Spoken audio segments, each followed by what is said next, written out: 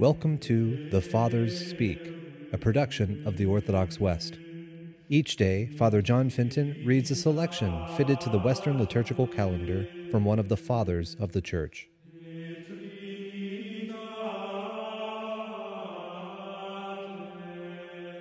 On this Saturday, when we commemorate the Blessed Virgin Mary, let us listen to a portion of a homily by our Father among the Saints, Cyril of Alexandria.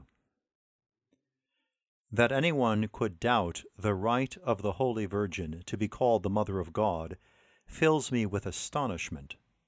Surely she must be the Mother of God, if our Lord Jesus Christ is God, and she gave birth to him. Our Lord's disciples may not have used those exact words, but they delivered to us the belief those words enshrine, and this has also been taught us by the Holy Fathers. In the third book of his work on the Holy and Consubstantial Trinity, our Father Athanasius, of glorious memory, several times refers to the Holy Virgin as Mother of God. I cannot resist quoting his own words. As I have often told you, the distinctive mark of Holy Scripture is that it is written to make a twofold declaration concerning our Savior, namely, that he is and has always been God, since he is the Word, radiance and wisdom of the Father, and that for our sake in these latter days he took flesh from the Virgin Mary, Mother of God, and became man. Again, further on, he says, "There have been many holy men free from all sin. Jeremiah was sanctified in his mother's womb, and John, while still in the womb, leaped for joy at the voice of Mary, the Mother of God."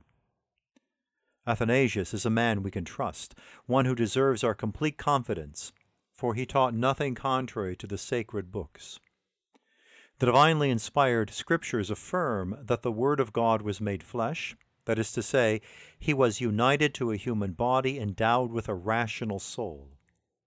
He undertook to help the descendants of Abraham, fashioning a body for himself from a woman and sharing our flesh and blood, to enable us to see in him not only God, but also by reason of this union, a man like ourselves.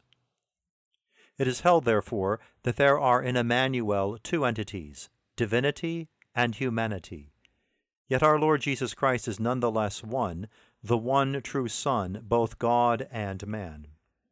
Not a deified man on the same footing as those who share the divine nature by grace, but true God, who for our sake appeared in human form.